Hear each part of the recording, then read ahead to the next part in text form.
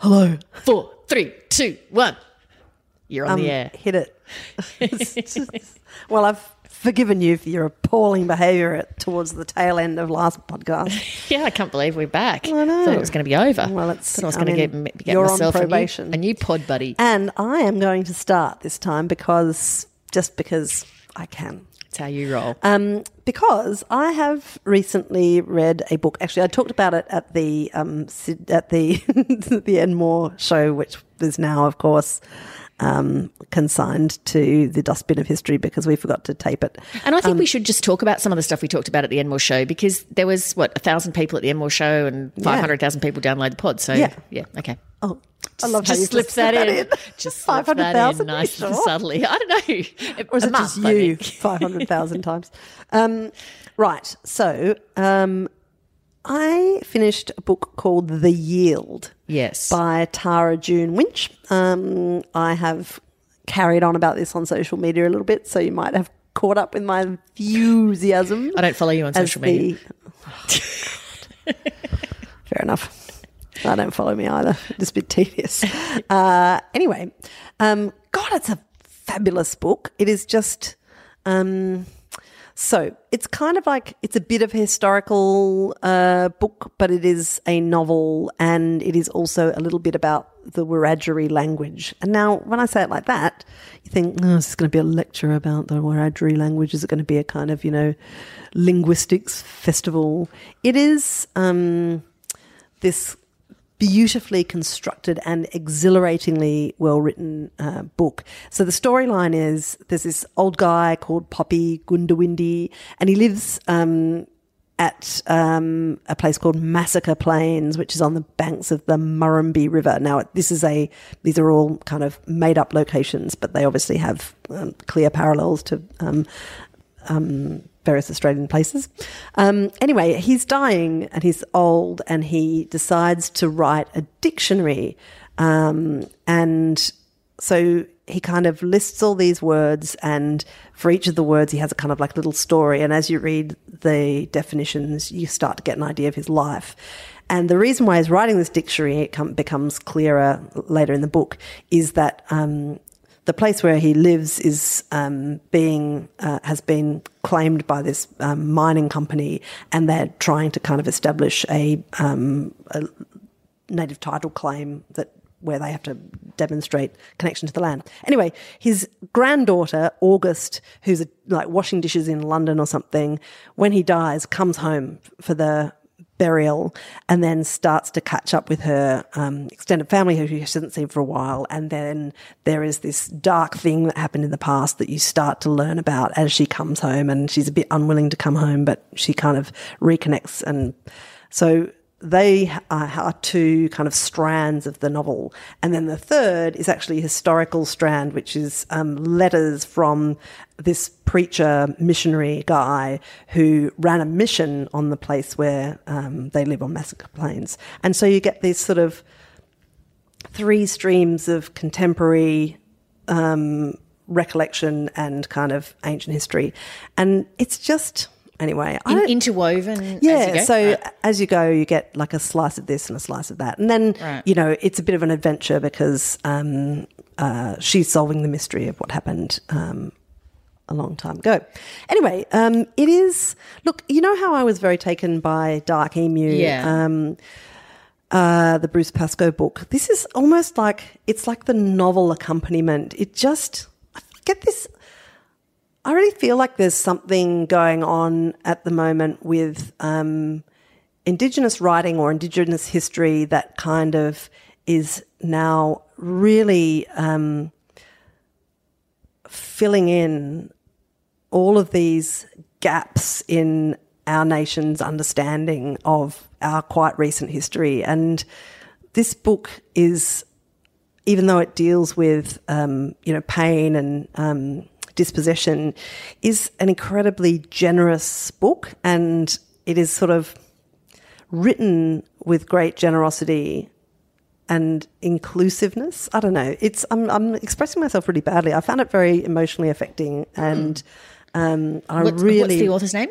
Her name is Tara June Winch, and she's a Wiradjuri woman, and she grew up in Wollongong, but now she lives in France. Like, she met her husband, and I think maybe they have kids, not sure.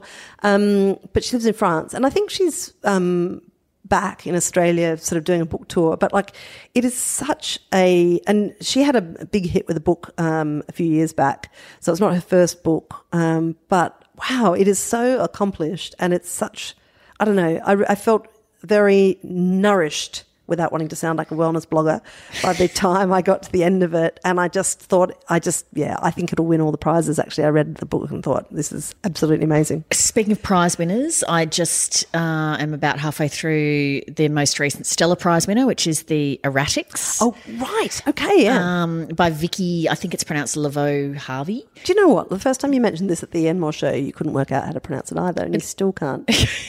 I haven't heard it. I've only seen it written down.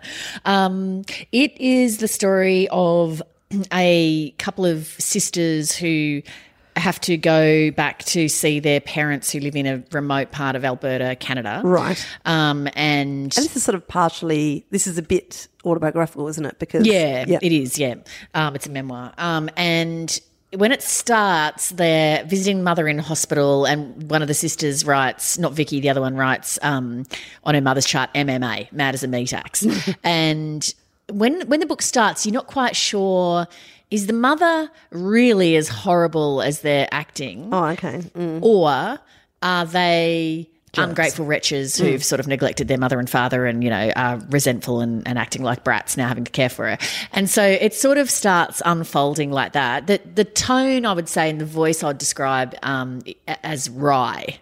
And, yeah, it's I can see why it won the award. It's really not having read all of the other books on the shortlist though, but it's a very engaging read, basically. And so really where did you land on, like, is the mother really evil, or are they the mother's evil? Right, in my view. Okay. well, where I'm up to currently.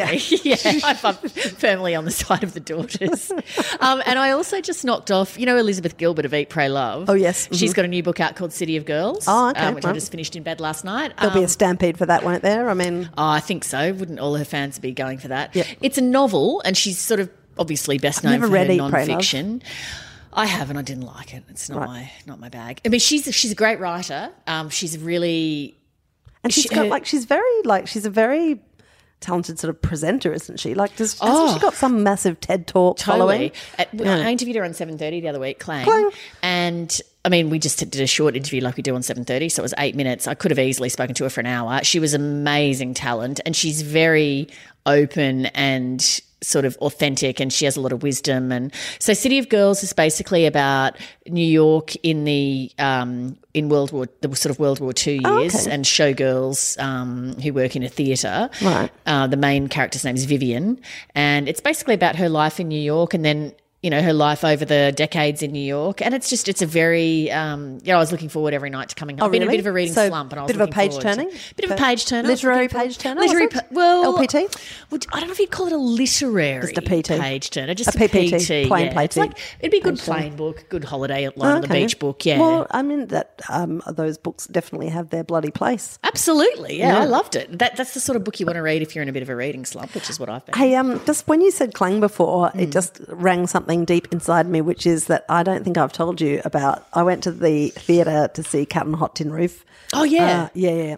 Which I know you saw too. Did you see? Oh, my God, Rave. I didn't end up going, God. actually. I had tickets. She's so good. There's this great moment where she burps on stage. I just could not love her more. So she's a kind of, you know, she's Big Mama, and Hugo Weaving's Big Daddy. I mean, really, that's all you need to say. Oh, my God, those two. Yeah. I could go on, but I won't, because it's closed. Just make everyone jealous. It was amazing.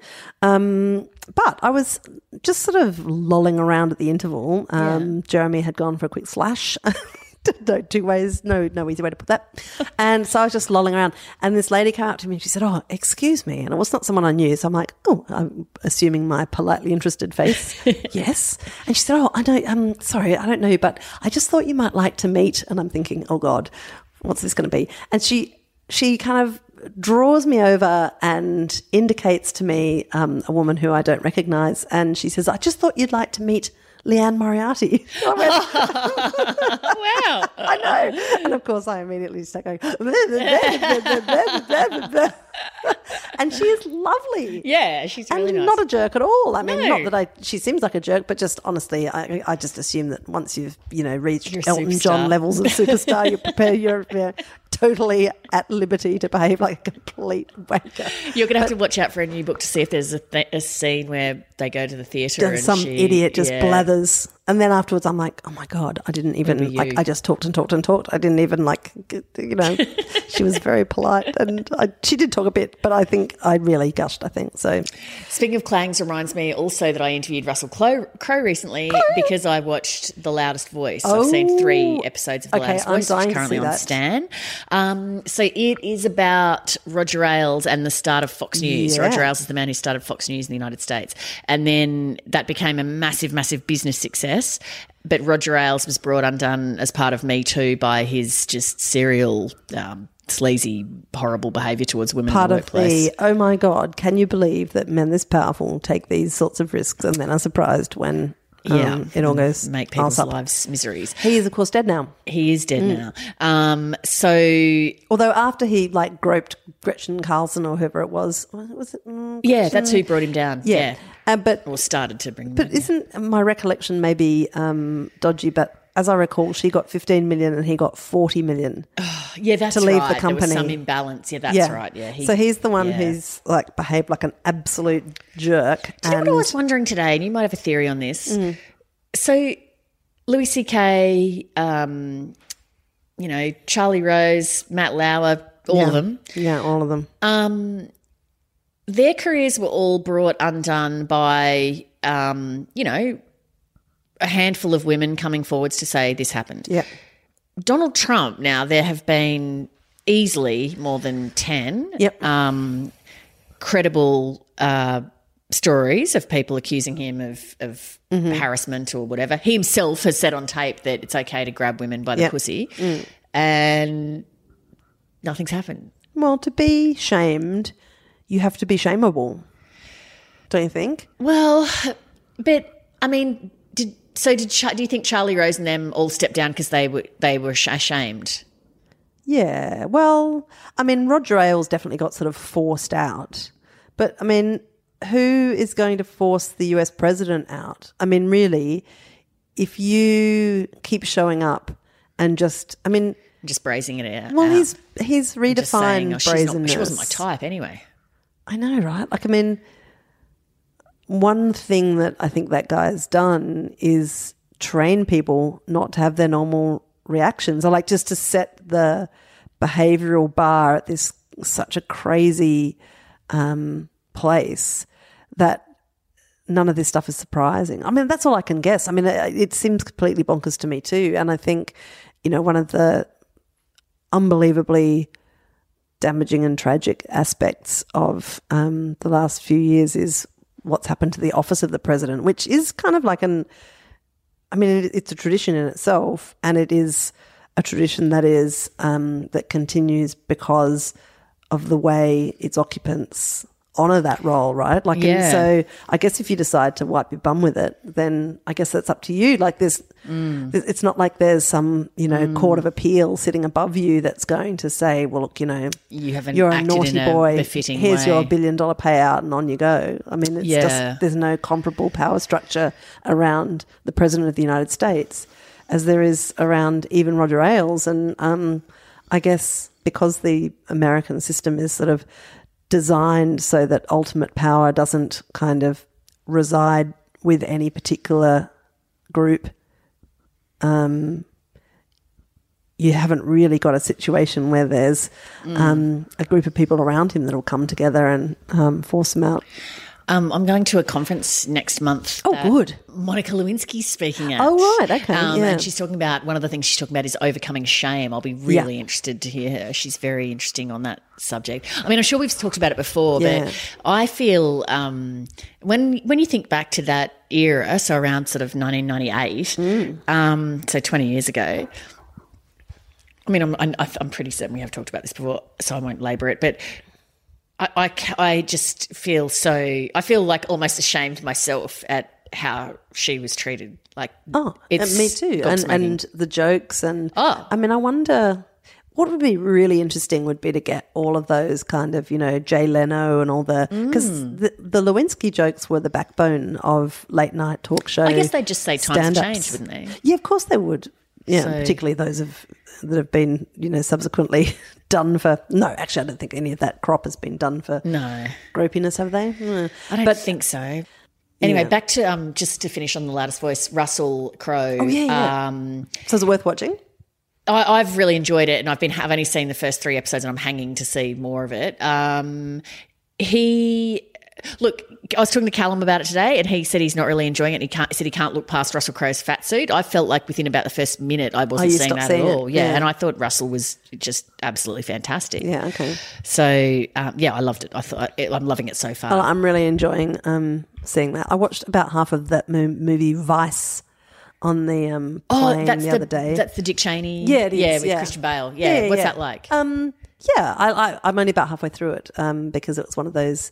You know how now they have movies on flights, but then on a domestic flight, unless you're going to Perth, you never see the whole movie. Yeah. I'm wondering if it's been really, really good for the sales of films on iTunes or whatever. Because you need to see the end what of you want it. to do is come home and then buy the movie so that you can watch the second half of it. Interesting thought. Yes, I'm full of interesting thoughts, love. If you enjoy Chat 10, you can visit it. Well, that's going well. If you enjoy Chat 10, you can visit it. What my friend is trying to say is if you enjoy Chat 10, you can visit our website, www.chat10looks3.com. What are we actually saying? I can't remember. No, keep it going. Like, this is gold. Keep it going. Okay, Let's go and find out. visit our website. You can follow us on iTunes and leave a review. Our website, Chat10looks3, just Google it, you'll get there. We've got a link called Bedside Table where you can buy books. Sometimes we have merchandise. You can download the podcast. That's about it, isn't it? Follow us on fabulous. Twitter. Follow us on Instagram. You're the greatest. You're so good at this.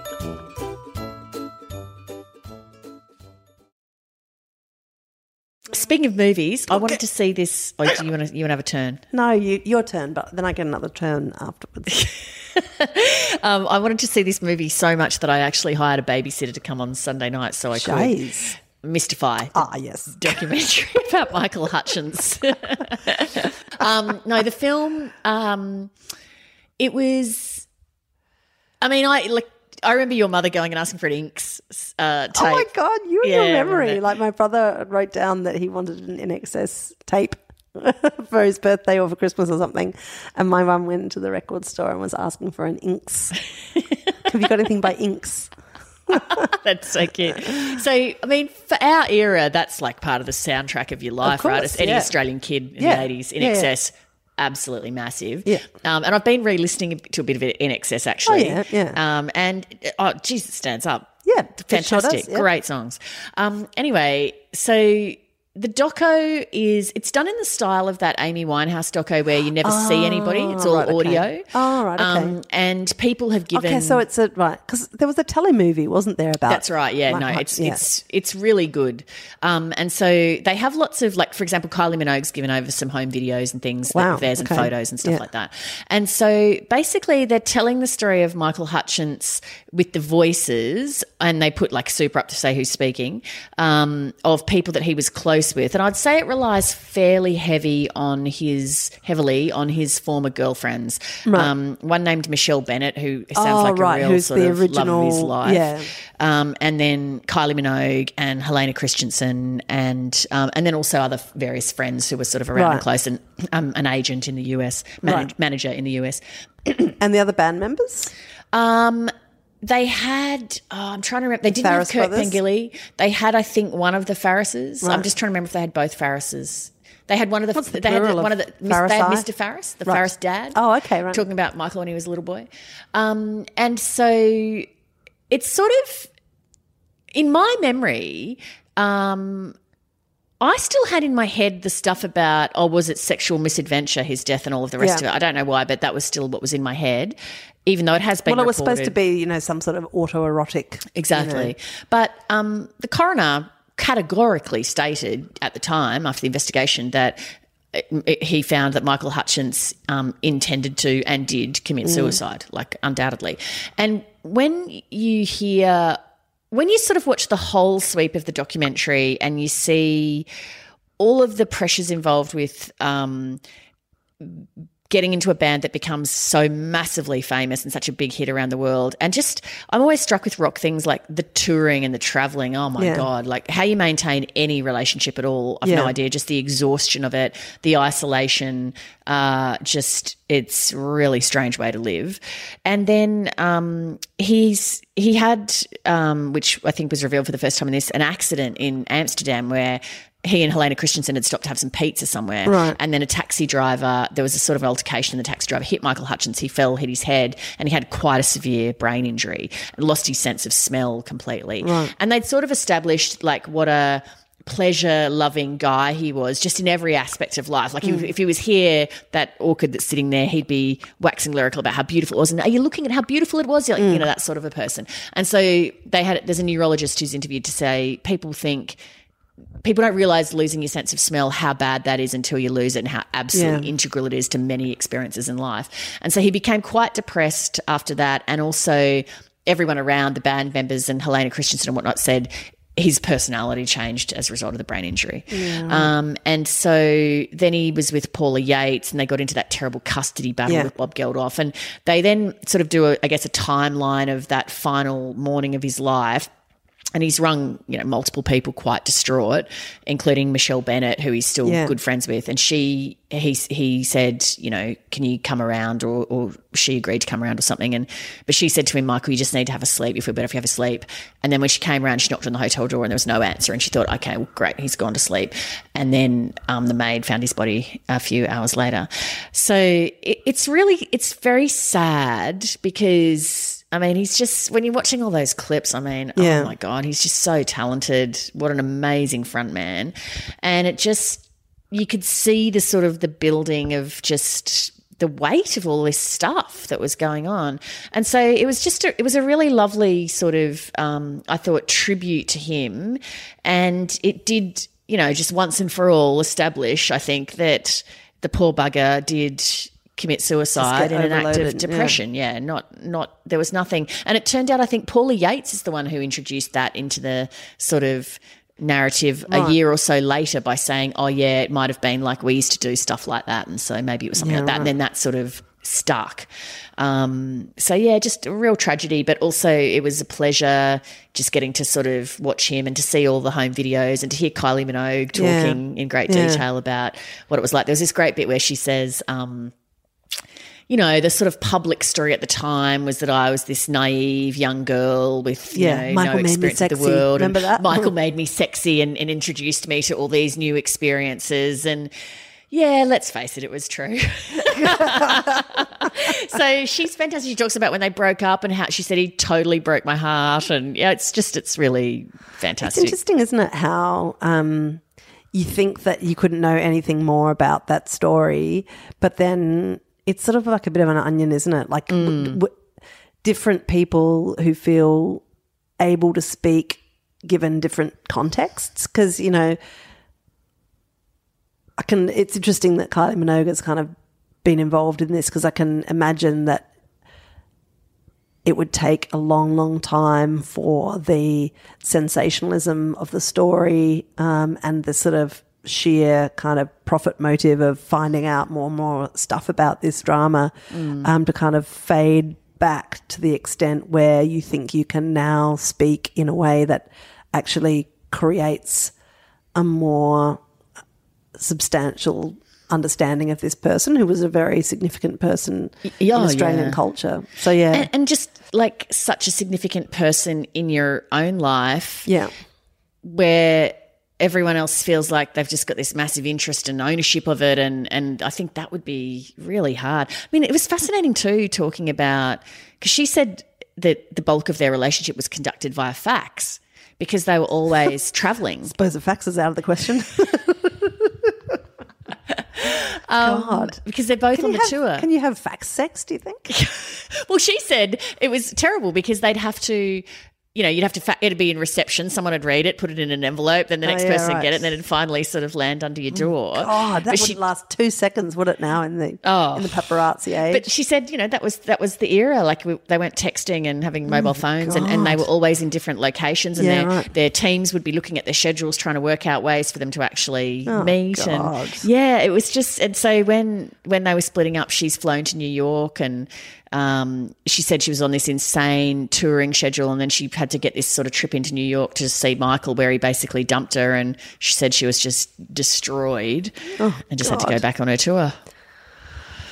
Oh, dull. Don't ever dump me while I'm on tour, will you? Oh, I love Kylie. Oh, no. I love her too. People's princess. But that's, God, it just reminds me, the faxing reminds me of that, that bloody Michael Jackson series with those two men who, Why does the faxing remind you of that? Because the Australian kid was constantly faxing back and forth, and they still had all these faxes from Michael Jackson. Anyway, sorry, it's bad. Bad little mental leap to take. God, I've actually got heaps of things that I've read and watched and stuff since. I don't know. I did hit me with a few of them. You've got about 5 minutes. I know. Yeah. I read this book, and look, it's no surprise that I've read it because I've got a cover line endorsing it. So it's I'm glad to learn that you have in fact read it. But it's by Georgie Dent, who I know a little bit from her work in the media. She's a very hardworking journo and editor, and a very nice person. And she's written this book called Breaking Badly, which is about it's actually this incredibly searingly honest account, although I feel like searingly honest is now becoming a bit of a cliche, isn't it? It's like, shots rang out. Searingly honest memoir. Next time we're calling her a bold new voice in Australian. No.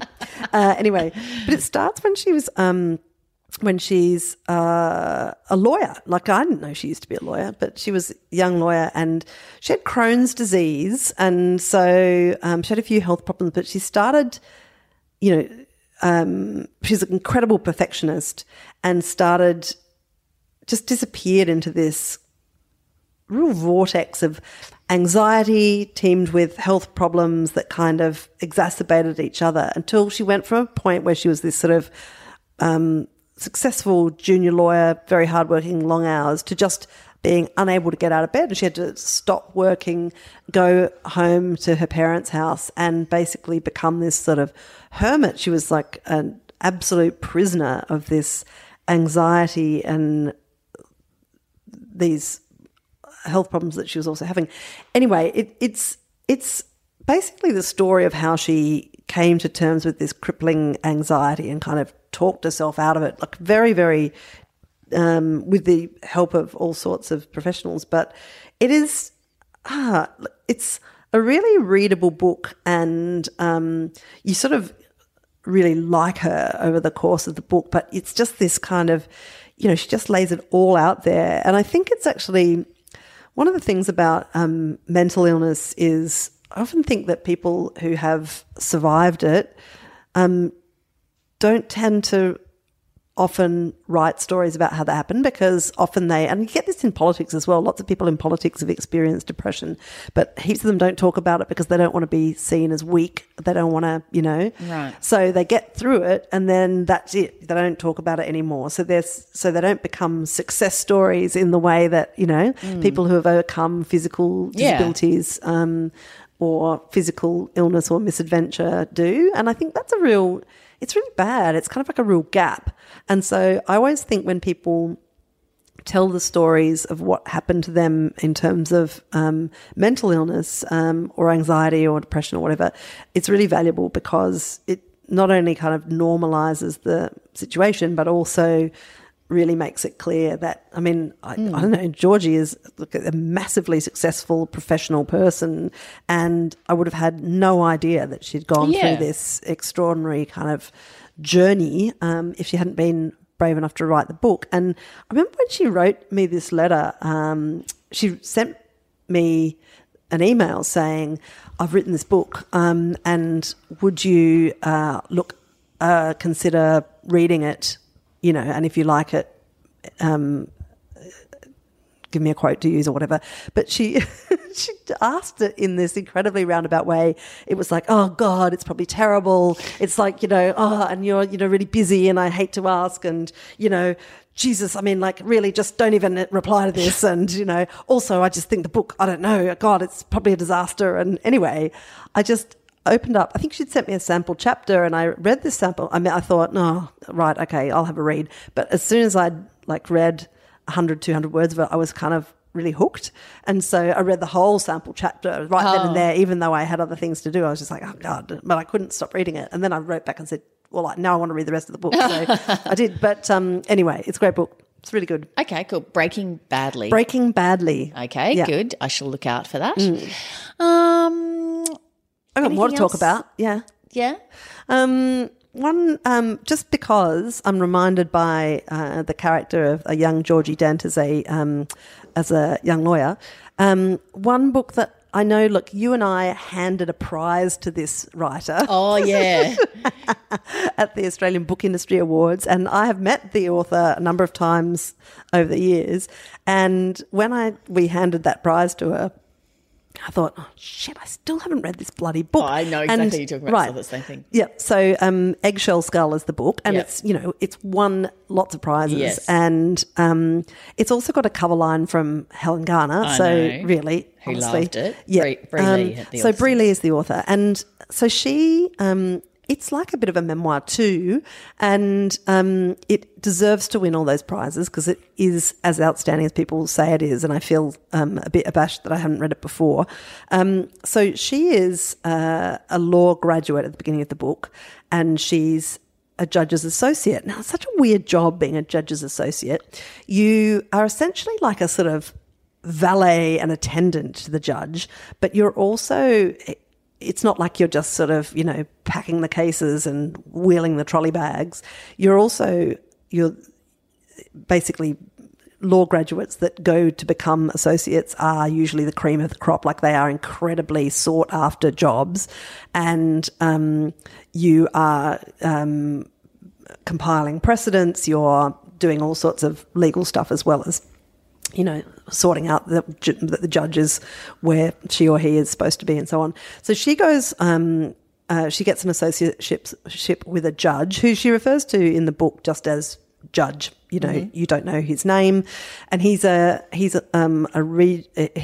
often goes on regional circuit, right? And so she goes off, packs up, and goes off on this adventure. Now she's kind of feels a bit like a fraud in the job. She's like, oh, there's all these other associates that seem smarter than me, whatever. She also, you can tell straight away, has got like a bit of a body image situation. Like, she mentions, like that she's like feels fat or big or something, which is, I mean, this woman is, I know, divinely insanely gorgeous. Beautiful. But anyway, whatevs. She then goes on regional circuit and discovers that a lot of the cases that they are hearing are child sexual assault cases or sexual assault cases involving women. Like, there is this sort of incredible overrepresentation of these cases in what they hear in regional areas, and she starts to recognise a pattern. There's really low rates of conviction, and she is hearing and watching all of these women giving evidence, and sort of cases where children have grown up and then reported offences and so on. And after a while, you think, there's actually hardly anyone outside the judiciary who would have this sort of bird's eye view of all of these cases, right? Because really, unless you're a court reporter that's travelling around with a particular judge, you don't travel around and so you might have an idea of what's going on in your local court if you're a local court reporter, but you don't get that bird's eye view of all of it. Yeah. And then as the book goes on and you hear more about not only these cases, but also her very visceral response to them, you understand there's something going on with her, and that these cases are bringing out for her something that happened to her when she was younger.